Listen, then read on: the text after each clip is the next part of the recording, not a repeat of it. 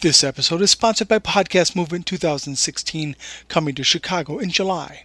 Stick around for more information on how you can be part of Podcast Movement 2016. You're listening to the Podcast Movement Sessions. What's a podcast again? A podcast is, you talk. Is this thing on? Podcast.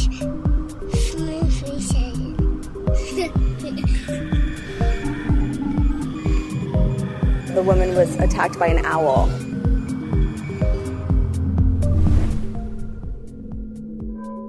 I'm Brian Orr. I'm Jared Easley. And this episode of Podcast Movement Sessions features Phoebe Judge and Lauren Sporer, the producers of the highly acclaimed Criminal podcast.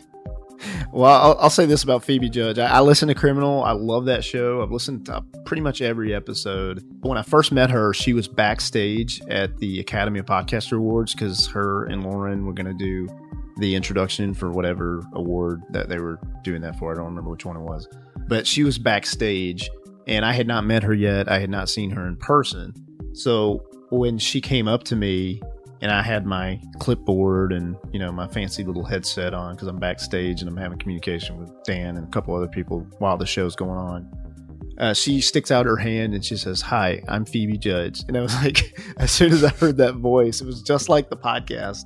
And it was like, again, one of those cheesy fanboy moments. It was like, "Oh, hi, hello, thank you for being here. I love your show." And I'm like, all right, stop being an idiot, get it together. But it was just kind of neat, to hear her, and she's standing there shaking my hand. She said it just like she says on the podcast. It was pretty cool. I introduced myself at the Stockyards. And so I walk up to her and Lauren and say hi and whatever. And so I'm talking to Lauren, and then I, introduce myself to Phoebe.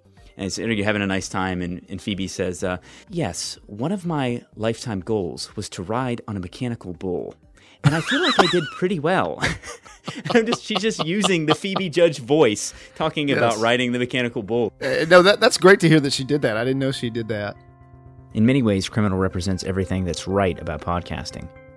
It was started with no budget, in a closet, but Lauren and Phoebe have managed to create something that is both a masterful example of narrative audio, as well as being journalistically appropriate and true. We launched Criminal in January of 2014. We funded the show out of our pocket. We recorded the show in a closet. All of us had full-time jobs. I still have a full-time job. We started it with the idea that even if only 3 people listened, we would be really serious about this thing. And so we had a logo, and we were very formal about it. I think probably 3 people did listen for the first couple of months. In January of 2015, we joined Radiotopia, which when we got that call in October, we really did. We were 2 months into the show, and we thought, what if we could have anything for Criminal? What would happen? And we would say, well, Radiotopia would call us. And then they did. And so we were so thrilled about that.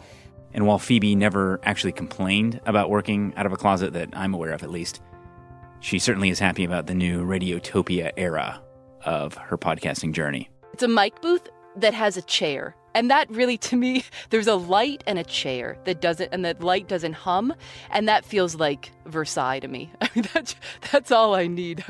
That's such a step up.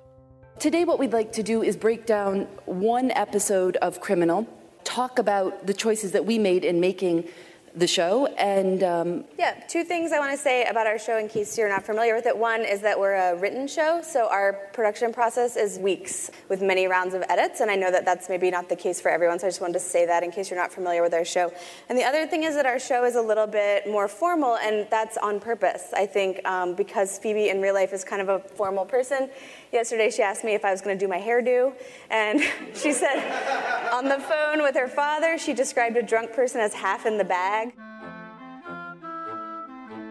Criminal is very journalistic, and the tone of it is very serious and reverent, which I think is appropriate for the gravity of the stories that you cover. Was that something that you and Phoebe did intentionally, or does that just reflect your natural personalities? That is truly her natural personality. I mean, she, in real life, she jokes around a lot, but she's not sort of a zany woman. And also, I think that was part of the design of the show was, we were thinking we're going to do this in sort of a respectful, formal way. A lot of the podcasts I was listening to were more conversational, and we thought, Phoebe and I both have worked in public radio for a long time, which is pretty formal. So I think we thought we're going to take what we know how to do and we're going to apply it to this subject matter. And if people think it's too stiff and formal, so be it. We were really just sort of making it for ourselves at the beginning. It's been really gratifying that people sort of accept the show on its own terms and don't compare it to more sort of freewheeling conversational shows. Criminal's not about me as the host. This isn't about Phoebe's stories, or my job is to relay information to the listener in as concise and unbiased and clear way as possible. That's it. And so I think from the beginning, we've wanted to have a show that kind of matched kind of a formal tone, because a lot of times we're talking about issues that are very serious and certainly not about me. And so that's been pretty clear that we do have a hosted show, a scripted show, but if I can get out of there as much as possible, it's not always, sometimes I laugh and we leave that in, but a lot of times it's just say what needs to be said and then disappear. This is one of those episodes where we really tried to do that, really tried to get me out of there.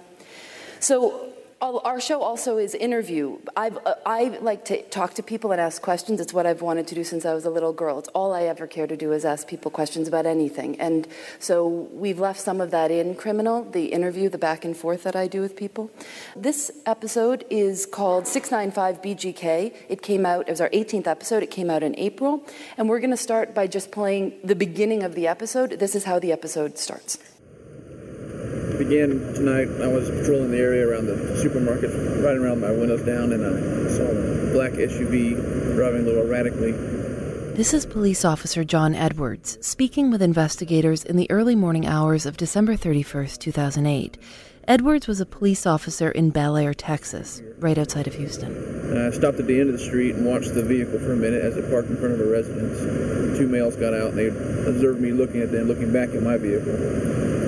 As I passed the vehicle, I ran the plate, and it returned as a stolen vehicle. Stolen vehicle? Confirm tag. 6-9. We're listening to what Officer Edwards heard, indicating that the SUV was stolen. Warning, potential hit. The two young men, both African American, were now out of the car and walking up the driveway towards the house. Edwards called for backup and got out of his car. As soon as I exited the vehicle, that said, "Stop, police, let me see your hands." And both of them began saying, "It's the police, why are you messing with us?" And it's just a lot of profanities, a lot of... Basically, they didn't think I should be here in the first place. And I told them I got a stolen hit. I said that the vehicle turns to be stolen. They're driving a stolen vehicle. Did you have your gun out at this point? Yes, sir. As soon as I exited the vehicle, I had my gun out. Officer Edwards ordered both men to get down on the ground. That's when the front door opened, and Marion and Bobby Tolan saw their son face down on the front porch. A second officer arrived on the scene, Sergeant Jeffrey Cotton, and he tried to move Marion Tolan towards the garage. Here's Sergeant Cotton speaking to investigators. As I'm trying to move her, she's resisting, she's not really cooperating. I take both hands and start to move her toward the garage. She turns around, says something to the effect, and I don't remember exactly what her words were, but something to the effect of, "Get your hands off me." There may have been some profanity as well. I look back to her to keep moving her forward, and I hear him start to yell. I look, he gets up and starts, he may have taken a step toward me, and he's yelling, "Get your hands off her." He's got his hand like he's digging in his waistband. At this point, I'm thinking, I can't believe this guy is really, he's really got a weapon. I can't. And I see that he's standing up. I start yelling, "Stop." At this point, I pushed her, drew my weapon, and I'm backing up. At this point, he's facing, and his arm's coming up. So I fired twice. The suspect fell backward and rolled back onto his stomach again. The female here was screaming. I held for a minute until I felt like I could approach him. He was no longer acting threatening. Now he's just kind of laying on the ground moaning. When you did approach the suspect, after you had fired your round, you did approach the suspect. You checking for any weapons at that point? Yes, I did. I checked his waistband, his pockets, underneath him, and I did not find a weapon. Sergeant Cotton shot 23-year-old Robbie Tolan in the chest at close range. Cotton said that night and repeatedly since that he shot Robbie Tolan in self-defense. When he came up, I'm sitting here thinking, I can't believe this guy's pulling a weapon. I mean, he's coming up, and I'm thinking, don't do it, and he's still coming, and he's reaching from his waistband, and I've got a wife and 5 kids, so. That's hard to hear, but what he said is that he has a wife and 5 kids.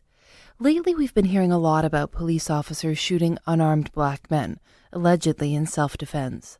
But one thing makes the Tolan story different from those we've seen in the news lately. It felt like a sharp pain at first, and then it actually hit me. It literally feels like, an elephant is standing on your chest. That's the only way I can really describe it. Robbie Tolan is still alive. Not only did he survive the shooting, but he didn't even pass out. And when he tells the story, the shooting did not happen the way the officers say it did. I'm Phoebe Judge. This is Criminal. Okay, so there's a couple things that we want to talk about, and I think that are demonstrated there and that are super important to us and we really work toward. One thing is that we have competing narratives there. So we have the police officer's version of events, and then we're indicating that the family story is different, right? So that gives us a problem right at the beginning of the story, and it gives the listener something to do, right? The listener's actively engaged because we don't know the answer, right? We have 2 competing stories, 2 competing narratives. Yeah, and as a narrator, what we wanted to do is, in the best way possible, lay out both sides of the story. Laying out both sides of the story is good because you cover all your bases, but it also can be a little bit boring. And that's something that we try to mess around with a lot in Criminal, this idea of surprise. Yeah, so we'd written the first draft from the point of view of the family, and then we said, this isn't good enough. How do we make this more interesting? And so we changed it and decided to start with the version of events from the police officer's point of view. Because we started with the officers, we were able to withhold the fact that Robbie Tolan survived the shooting. So for us, that moment where you hear Robbie's voice is a very emotional and surprising moment, and that's something that we were hoping we could seed throughout the entire episode. And when I think about how this works, I think a lot about something that the fiction writer George Saunders said. In an essay, he talks about a kid's toy, a Hot Wheels track. And, there's these toy gas stations in a Hot Wheels track. And if you drive the toy car into the gas station, it zooms the car forward and around the track. So he says that a story can be a series of these little gas stations. A story is made up of little things that fling our car forward. And so when we're structuring an episode, we think a lot about this. Like, how can we continue to raise the stakes? How can we bring energy to different parts throughout the story? And a lot of that comes by withholding information and then deploying it at exactly the right moment.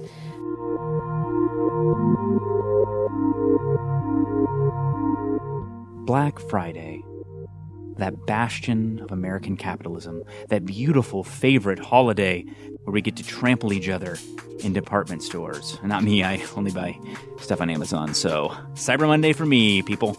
Anyway, Black Friday, tickets go on sale for Podcast Movement 2016 in Chicago. Podcast Movement 2016 is going to have literally 100 plus amazing speakers, including WNYC's Anna Sale of Death, Sex, and Money, and many, many more. And of course, I'll be there, so there's that. Anyway, Podcast Movement 2016.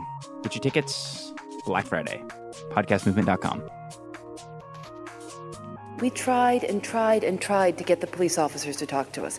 We talked to them and they said, no, thank you, we won't speak with you. So the only thing that we could use is those tapes, because he was interviewed right after the shooting, and that's really what he said. So we were very lucky to get those tapes. I also don't know if we would have done the story if we had had no talk from the other side, because then it would have just been like hearsay.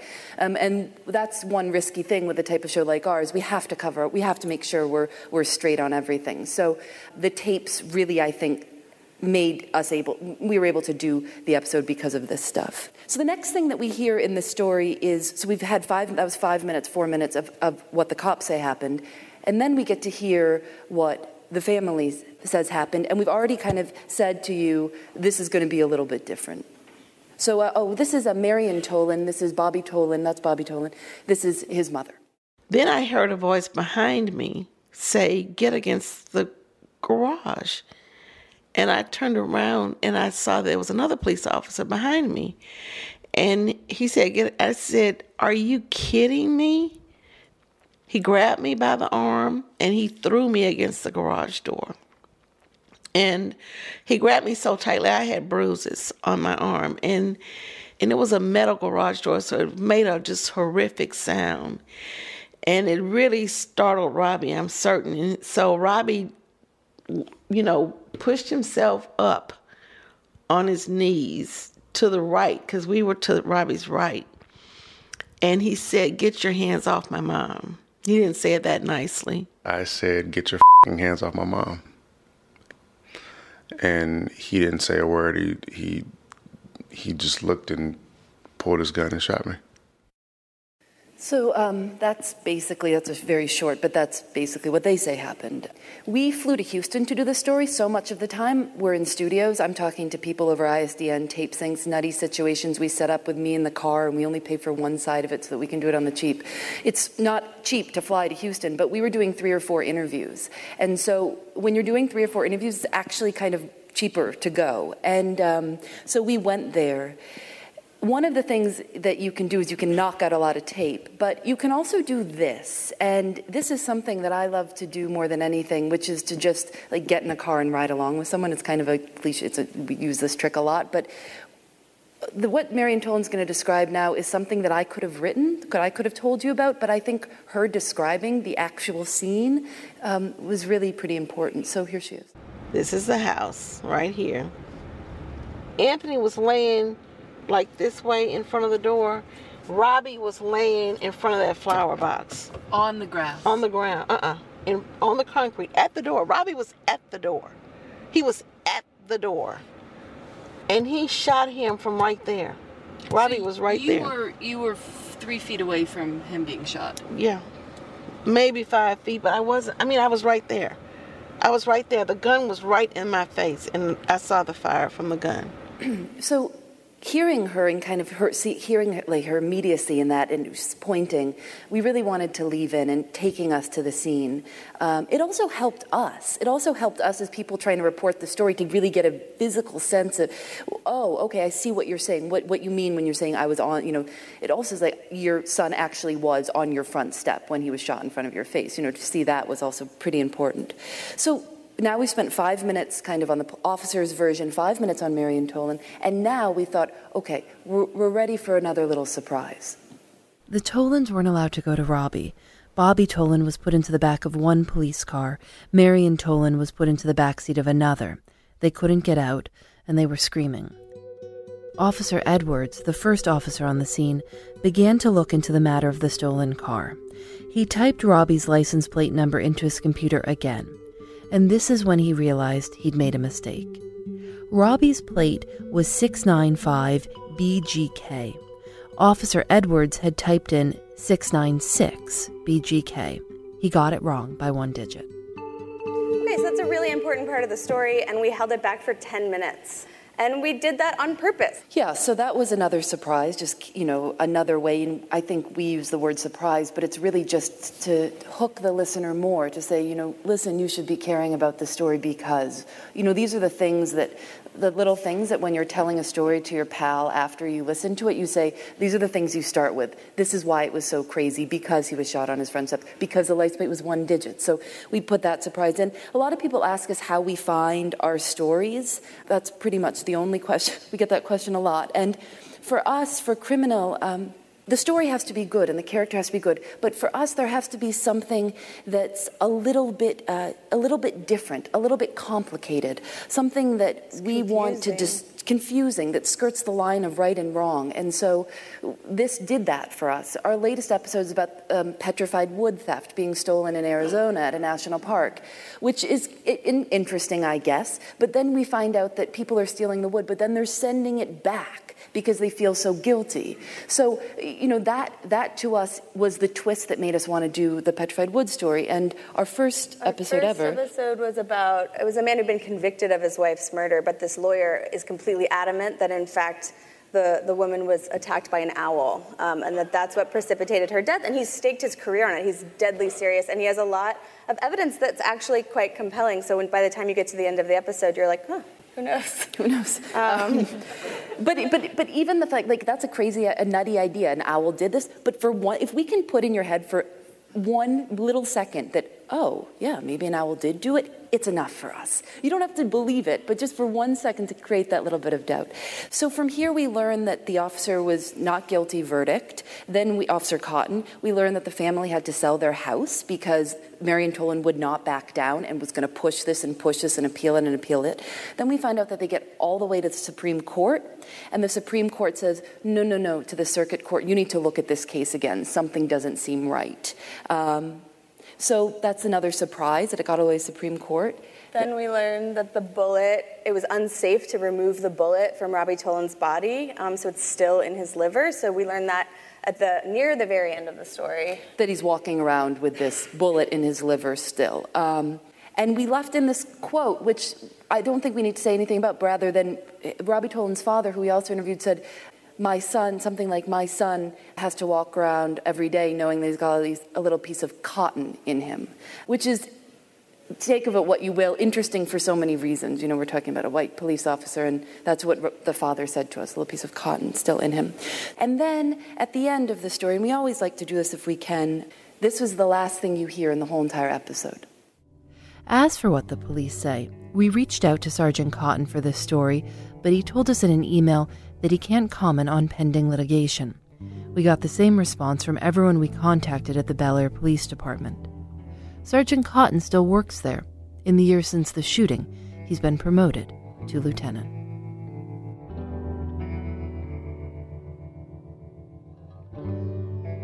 So I think you can get a sense probably of what excites us. And I think we're really looking to surprise ourselves. And I think that if material in a first edit isn't very complicated for us and isn't compelling and doesn't keep sort of raising the stakes on itself, we're going to cut it from the episode. And that's why our episodes are so short. Our first draft of our episodes is usually about 35 minutes.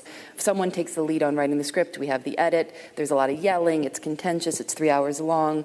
We get into a fight. One of us walks away. We come back. And then we say, okay, let's do a second draft. So it's a pretty long process. That 35-minute script usually goes down. I would say our average length is about 17 minutes for our episodes. And so we are constantly just getting stuff out of there. Because I think that if you get all the junk out of there, then these surprising things really stick out. So that's what we're always trying to do, is get the things shorter. And yeah, like, how can we make, is this a cliche? Like, is this a familiar story structure? As a listener, do I know where this is going, right? Like, that's what we don't want. For me, it doesn't take a lot for me to switch over to the Top 40 station and listen to Katy Perry. Like, I feel like this, like, you know, the bar is high for my attention span, and I think we're all pretty saturated, so we're really, really, really tough on ourselves, you know, like, is this genuinely compelling? The first episode we ever did, this is the first time we confronted this. Lauren wanted to make about the owls. She wanted to make a Guilty Peaks, Twin Peaks? Guilty Peaks. I don't know what it's called. A Twin Peaks reference. So it was about owls, and I was like, let's put in this tape from Twin Peaks where they say, like, the owls are not what they seem, right? So it was like she was so into this. And I thought, why in the world would we do that? You know, it is, I understand it would get a little laugh from, I guess, 3% of the listeners, and she was so angry, but we're always doing that to each other. It's like, Lauren, I know this is really funny to you, but, so we're always just trying to get it really, really lean in criminal. Just so people lean closer. I think it's important for us to realize that when you're pursuing really high-level work, stuff that really makes a difference, it's not easy, and it's not always easy emotionally. In this next little section, Phoebe is talking about some interaction that she had with Lauren and her former producer, Eric Mennel, who's now with Gimlet and the Startup Podcast. And she's talking about some kind of testy interactions that she had with them, and it's really pretty funny.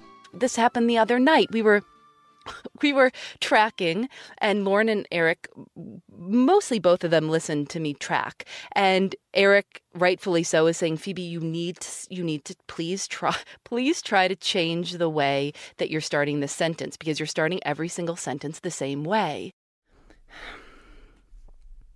Webset Webb sat down with the files from the case. And he says he found some inconsistencies. First off, the alleged fifth man in the ring, the man the police thought was Tommy, supposedly changed his cell phone number every 90 days.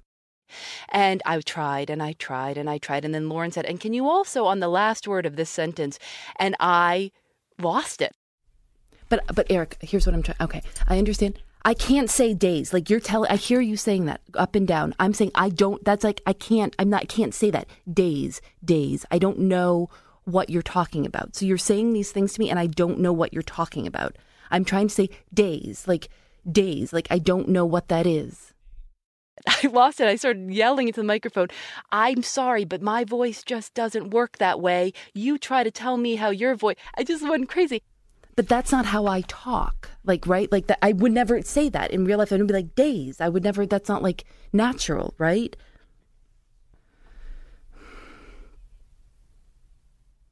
Webb sat down with, I'm coming back to this. I want to move on. I'll come back to this. This isn't helpful for me.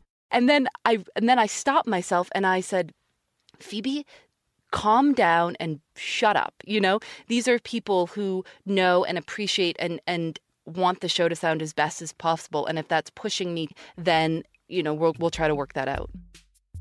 Come on, isn't that a great piece of audio? I just love that because it exemplifies everything that you go through when you're wanting to make something that's amazing. And honestly, a lot of what I'm going through right now in making this episode. And I really want to thank Rob Rosenthal for that clip. That's original tape from his podcast, How Sound, and he graciously allowed me to use that clip. And anyone who's interested in producing really high-quality audio content needs to be listening to How Sound. We always send the final episode to the guests like the night before it goes up, and But we shouldn't say. I mean, they don't get to say anything really. I mean, it's still going to go up whether they like it or not. I send it to them the same time I publish.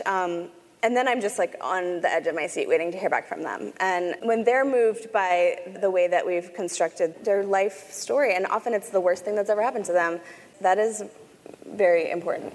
And I think very... Yeah, we take that so seriously. We take the fact that these stories that we're telling are oftentimes about the worst thing that's ever happened to someone, murders and death and everything else. And our responsibility is to be so true to that and to be, it's not about being kind, it's about having some sort of, I think, reverence for the story that you're being allowed to tell.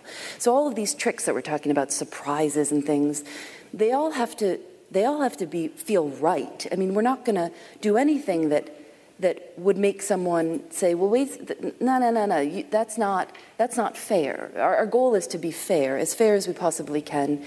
So fair and make a good story that someone wants to listen to is this battle that's what we're fighting with each other about all the time in making these criminal stories. How do you take these sometimes very intense material and make it compelling to the listener and also make it fair and respectful to the person that has allowed you to tell their story?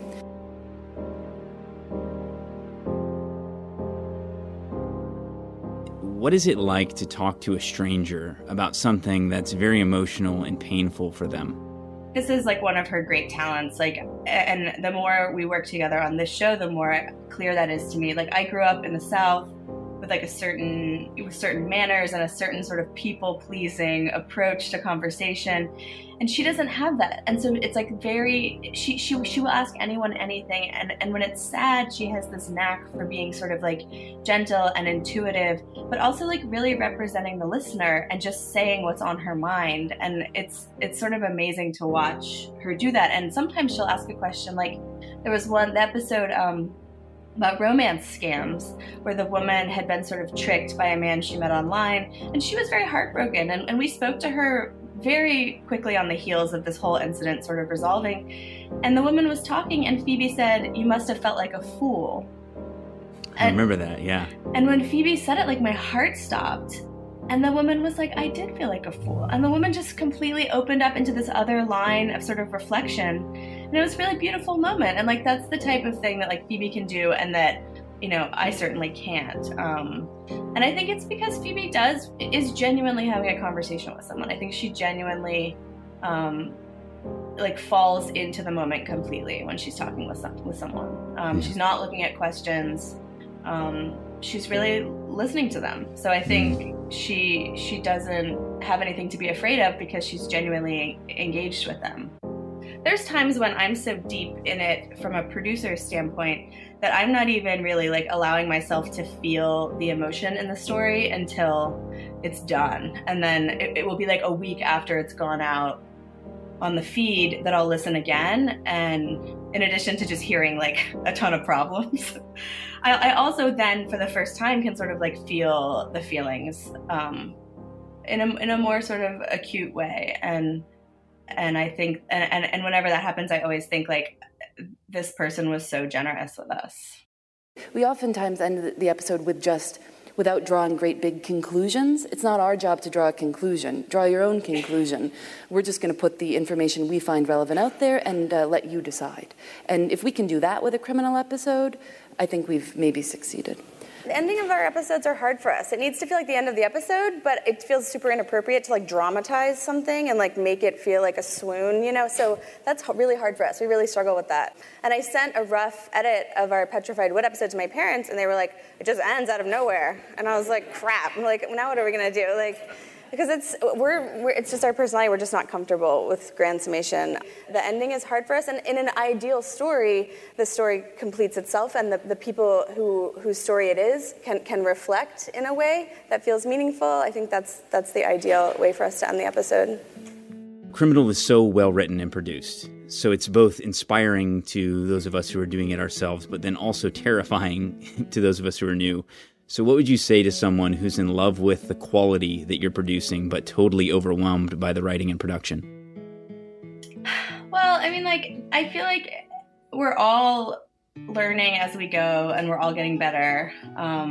Just like anyone who takes on any creative project, you know, like, it's hard for me to listen to some of our early episodes because all I can hear, you know, are the things that I wish we'd done differently. So, I mean, I totally think we're learning on the job, absolutely. So I'd say just be really patient with yourself. And then the other thing I would say is don't compare yourself to other shows, and don't think about the audience that you would like to have. Like, sometimes we teach classes, and I very sincerely advise people to think about their very favorite people in the world and make a show for those people, rather than trying to appeal to some sort of like neutral mass of listeners. If you set out to make something that your favorite people might enjoy or might be interested in or would be worth their time, I think you'll do great, and you'll continue to get better the more you do it.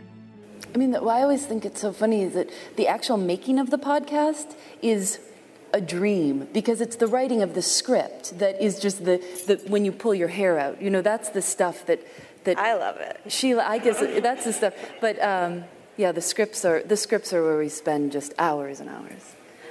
So I think that's it. And thank you very much. Thank you so much for coming.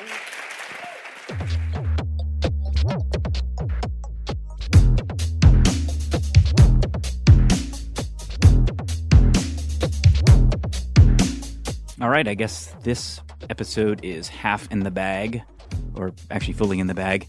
I want to thank you for being here. I want to remind you that we're going to have another episode next Monday, so be here next Monday. And if you want to find out more about Podcast Movement, go to podcastmovement.com. You can also follow Podcast Movement at Podcast Movement on Twitter. Check out the Facebook group on Facebook, the Podcast Movement Facebook group. I have been at Brian J. Orr on Twitter, and you can also find me at brianorr.com. I want to give some special thanks, John Michael Foreman, Trevor Loreen, Phoebe Judge, Robert Rosenthal for allowing me to use his tape off of the How Sound podcast for this podcast. It was really great, and he just let me steal it, which was very generous. I also want to thank Juan Sepulveda, Kevin Hutchinson, Jared Easley, and Dan Franks, as always. My mentor through this process was Jeff Emtman. And I want to give special thanks to Lauren Sporer. She's just really generous. She gave me a lot of her time in order to do this episode. And then I was at Third Coast in Chicago, I don't know, a month ago or so, and she literally came across an auditorium just to say hi to me and talk to me and make me feel like I'm part of the cool kid club, and that was really awesome of her. And I also wanted to mention, she mentioned to me in our interview that her and Phoebe are going to be doing a training for the Center for Documentary Studies coming up here. I think you can find that online, so just keep an eye out for that. I also just want to thank you. Thank you for your support. Thank you for being there for the conference. It means a lot. It's a great community, and I'm very thankful for it. Most of all, just thank you for being you. And I'll see you next Monday.